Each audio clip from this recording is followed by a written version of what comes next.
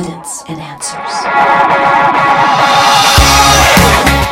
It seems that we are witnessing a rapid increase in false ideologies and immoral behavior dominating our culture today. What was once understood as morally wrong is now right, and the greatest sin is to stand against sinful behavior. What should we expect as we near the end of the age and the return of Christ? You're tuned to Evidence and Answers radio broadcast with your host, Pat Zucran. Pat is an author, teacher, and international speaker in the area of Christian apologetics, the defense of the Christian faith. Today on our show, Pat will be teaching us from 2 Timothy chapter 3 and share what the Apostle Paul told us what to expect and how to prepare. Turn with me now to 2 Timothy chapter 3. 2 Timothy chapter 3. 2 Timothy chapter 3, many feel, is Paul's final letter that he wrote to his young apprentice, Timothy, who was pastoring at Ephesus at that time. And so as we go about this passage, let's remember this is his final letter that perhaps he is writing from prison to his disciple. So as we begin, let's commit our time to prayer. God, help us to see the wisdom from the great apostle Paul, the lessons he seeks to teach us today from your word, we pray in Jesus' name. Amen. Well, June, I was wondering why I'm getting so many emails and so many ads. But June is LGBTQIA Pride Month. They keep adding letters there. And what was once understood commonly by everyone as immoral behavior and a mentally unhealthy lifestyle and psychological disposition is now celebrated. And a new immoral ethic is being forced upon all people. And for the past few years, I have been stating that gay marriage, the redefinition of marriage, is an attack on God's institution, the oldest institution in the world created by God, marriage and the biblical family. And transgenderism is an attack on the very image of God. So dismantling God's institution and defacing God's image has serious consequences for any civilization that would do that. And Christ Church here in these times is called to take her stand and to defend God's truth in a culture that is quickly turning away from God or has already turned away from God. However, many denominations and churches have compromised the Bible's teaching to gain popularity and adherence and acceptance by the world. For nearly 2 decades now, many of our mainline denominations have been ordaining openly gay pastors and bishops. And recently now, this past May, the Evangelical Lutheran Church of America, one of the bigger Lutheran synods, has elected their first transgender bishop. The Reverend Megan Rohrer will lead the Sierra Pacific Synod of the Lutheran denomination. So this is the Pacific Northwest. She will be in charge of that whole area. So watching the direction of so many mainline denominations and churches and the way they are going is not only disturbing, but it can be very disheartening. You know, church has been a very dangerous place for many of us who seek to remain faithful to God's word. In fact, I've been invited to a couple of churches to speak, and before I even show up, they said, now whatever you do, don't touch this book of the Bible. And whatever you do, don't touch this book in the Old Testament. And don't mention this, and don't mention this, and don't mention this, and this, and this. Otherwise, you can come and speak here.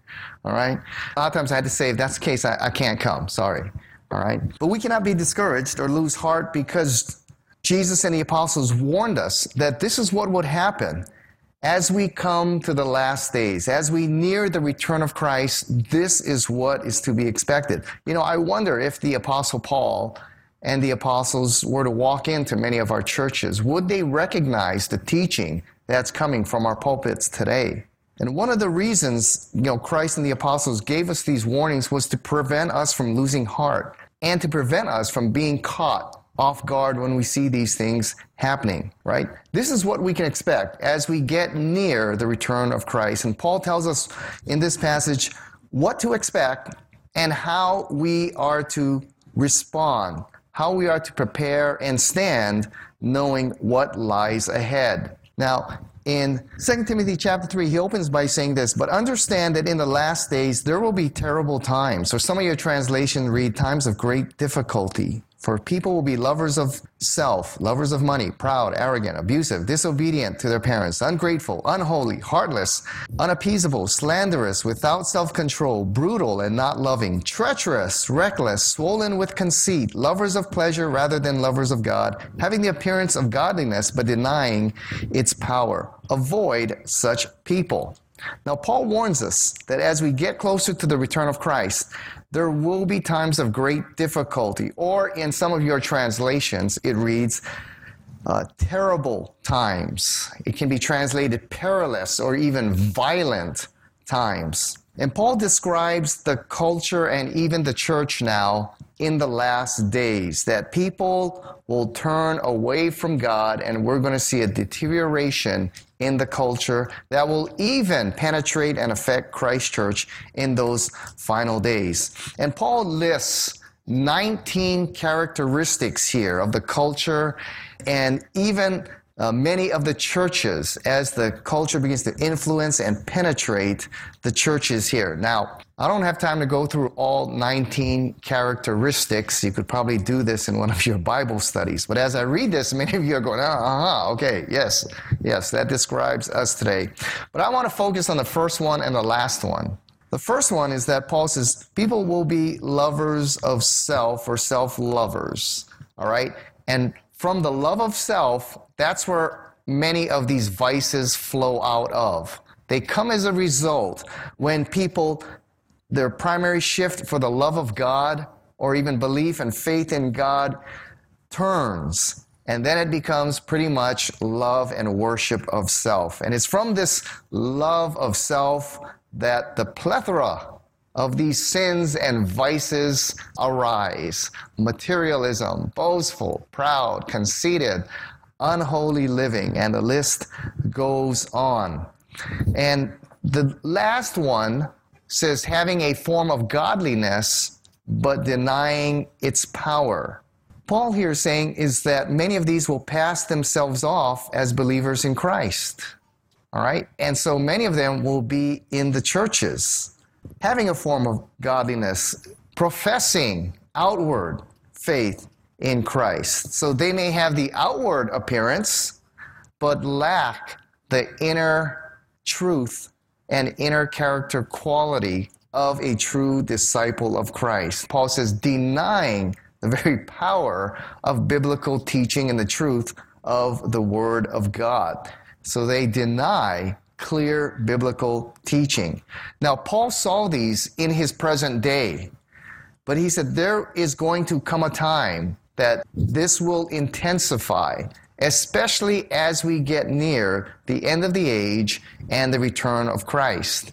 And then Paul warns us that false teachers and false teaching will arise here. He says, for among them are those who creep into households and capture weak women, burdened with sins and led astray by various passions, always learning and never able to arrive at the knowledge of truth. Just as Jannes and Jambres opposed Moses, so these men also oppose the truth, men corrupted in mind and disqualified regarding the faith. But they will not get very far, for their folly will be plain to all, as was to those two men.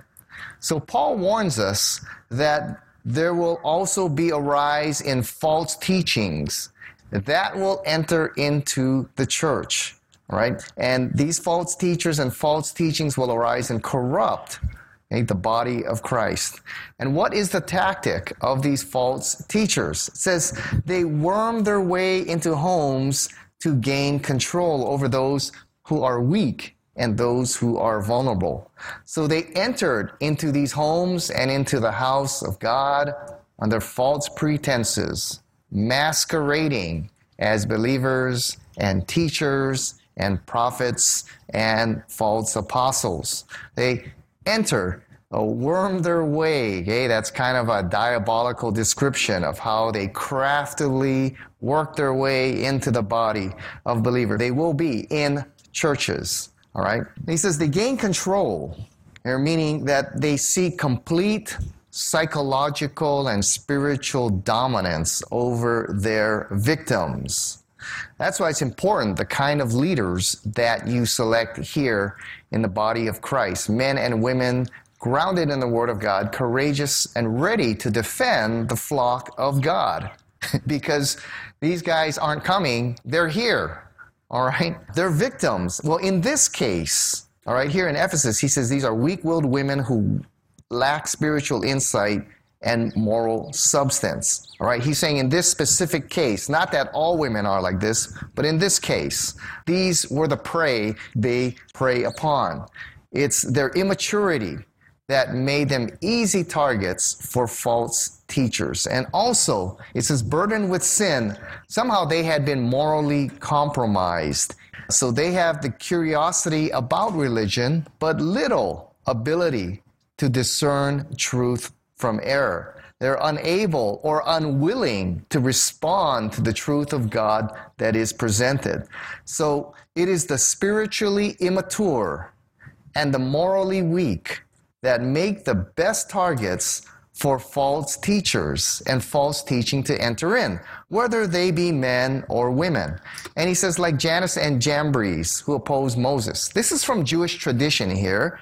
These are the name of two of Pharaoh's magicians in Egypt who stood against Moses and competed against him and eventually failed. And Paul compares them to these false teachers whose influence is temporary and serious matter, but in the long run, they don't get far.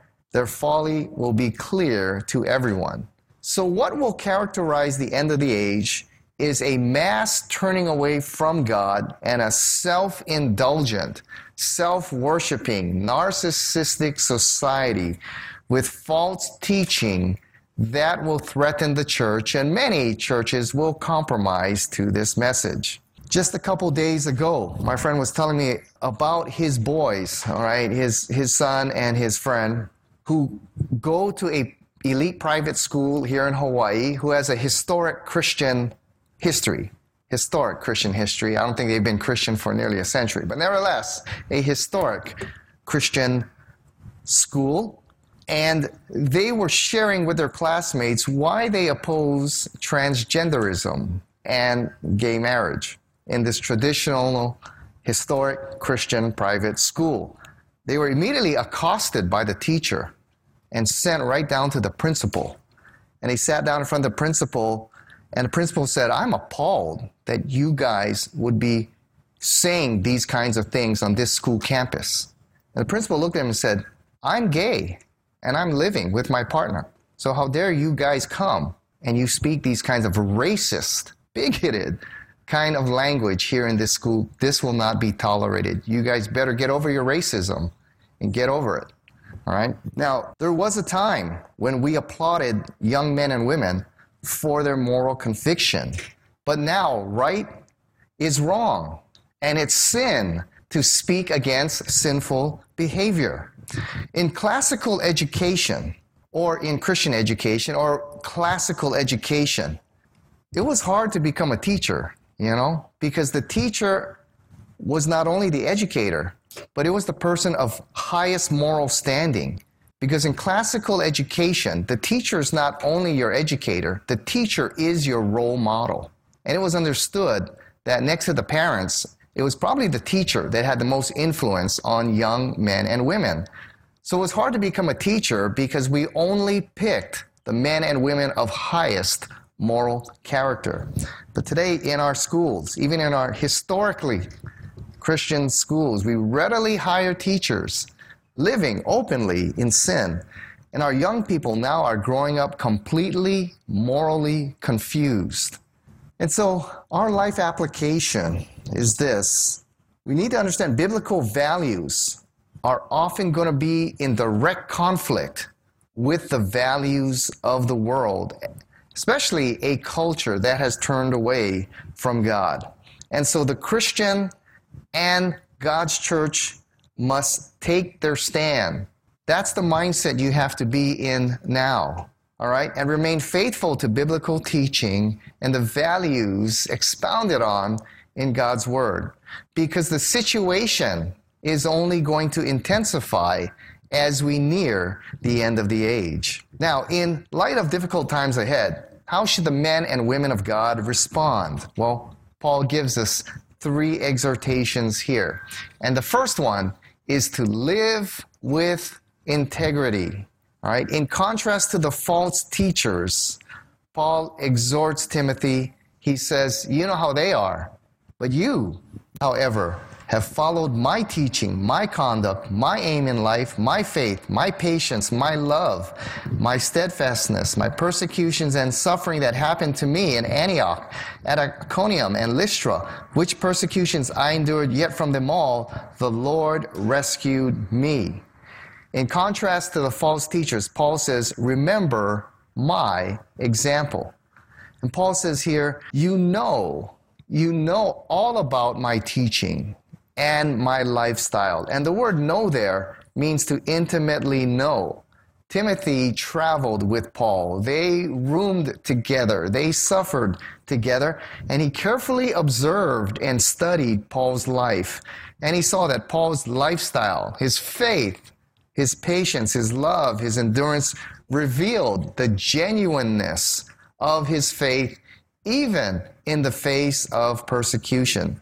And Paul's integrity was seen through his faithfulness despite all the hardships that he faced. He lived a life of integrity so that he could look at Timothy and he says, you remember my example. Let this be a guide to you as you take your stand in a world that's going to be very difficult because it is turning away from God. But remember my example. What an incredible legacy to leave behind. A life of integrity has greater impact, all right, than you will ever know.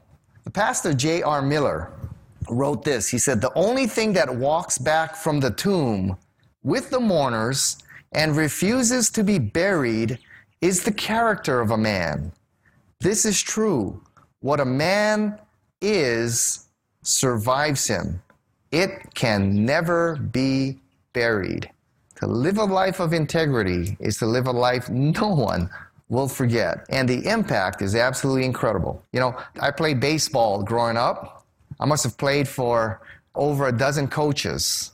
All right. Many of them were awful. All right. But many of them were good. Well, a few of them. The good ones I can count on one hand. But they're the ones that made the greatest impact on my life and the life of many of us who had the privilege to play for these men. And I remember Coach Dave. You know, I played for him in my freshman and sophomore year of high school. I played summer ball for him, and his reputation preceded him. People knew him as a good coach, and so it was a privilege to be able to play for him. And one of the things he said is, winning is not my first priority. It is not. He said, my first priority is to build quality men. All right? That's my first priority. I don't care if we win or lose. That's my first priority. And that's what I care about most. And all the great coaches, all right, some of them I got to meet. Some of them I got to meet the players who played for them. Joe Gibbs, Tom Landry, Tony Dungy, and others. That's what they all said. And they ended up being winners as a byproduct of the quality of men they produced. But their first priority was to create men and women of integrity because what?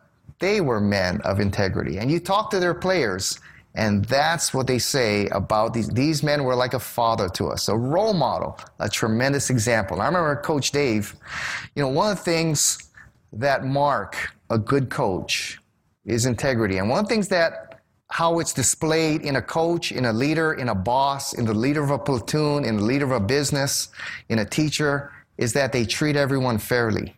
They treat everyone equally. They don't play favorites here. And a lot of the coaches I played for were awful because they played favorites. If it was their friend's cousin's son, he was playing. All right? I don't care if the guy behind him, you know, was Derek Tatsuno, you know, or Sid Fernandez. You're sitting on the bench because my friend's niece's uncle's son is going to play, all right? Or if it was the coach's son or the coach, you know, whatever. You had all this kind of political stuff going on. It was really discouraging to see that when really good, outstanding players were ridiculed in practice and Every reason was found to put them on the bench and keep them on the bench while the coach's son's nephew was treated with privilege. He could do nothing wrong. It's just very discouraging. But the good coaches of integrity treated everyone fairly, whether you were the superstar or not. If you acted in a way that was not becoming of the team standards, you sat on the bench. And if you worked hard, somehow he found a way to reward you. Somehow he did. Those were the good coaches. And I remember playing for Coach Dave, and his son was the catcher.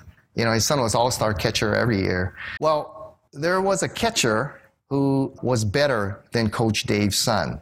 He was better, all right? And we're all looking at that saying, he is not going to bench his son, all right? And I went up to my buddy, the catcher, and I said, you better learn how to play first base or something, because you're not going to beat out the coach's son, all right? That's, how it works. And he said, yeah, I know.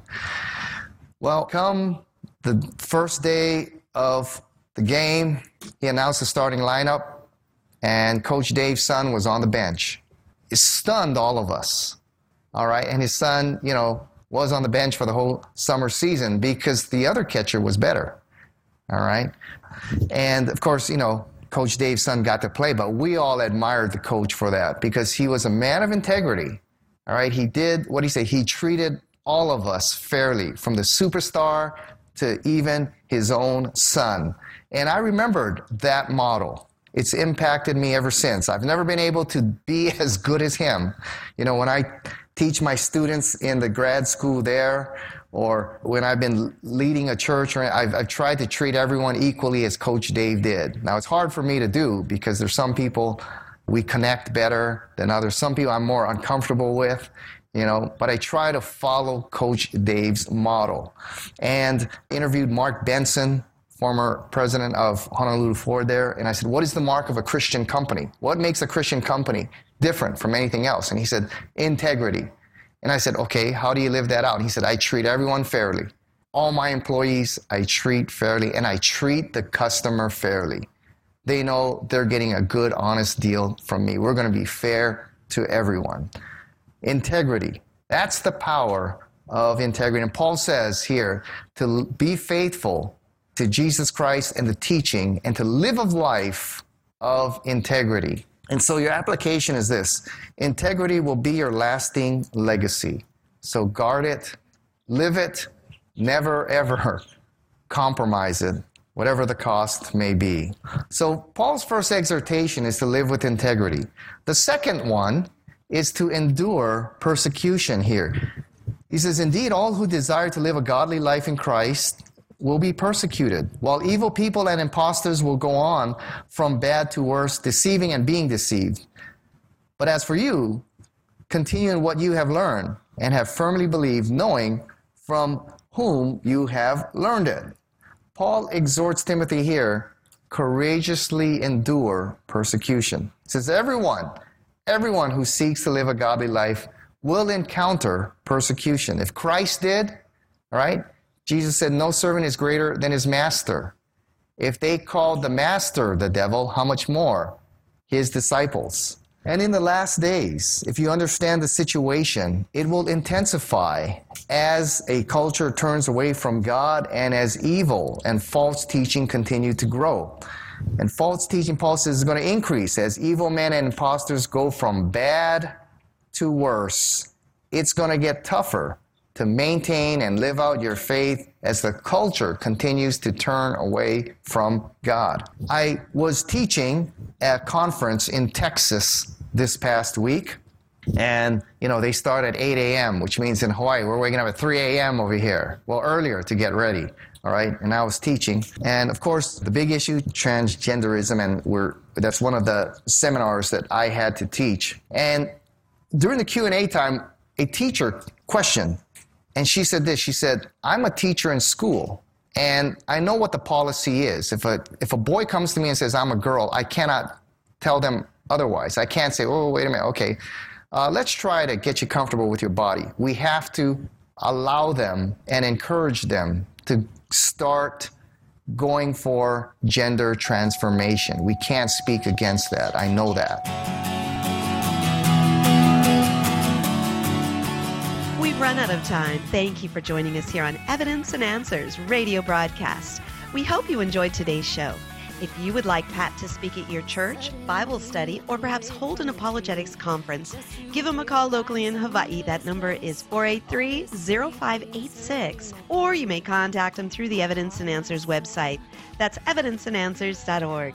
To keep quality broadcasts like Pat's on the air, we rely on generous support from you, our listeners. For the opportunity to donate, once again, we'll direct you to our website. That's evidenceandanswers.org, and you may do so right there online. You'll find we have a wide variety of resources available to you, everything from atheism to Zen Buddhism. So be sure to share our website with those around you. Evidence and Answers would like to thank one of our sponsors, Honolulu Christian Church. If you don't have a home church and are looking for a great place to connect and grow in Christ, check out the Honolulu Christian Church. For service times, log on at honoluluchristian.org. That's honoluluchristian.org. Join us again next time on the air or online as we provide compelling reasons for faith in Christ. That's Evidence and Answers with Pat Zukeran.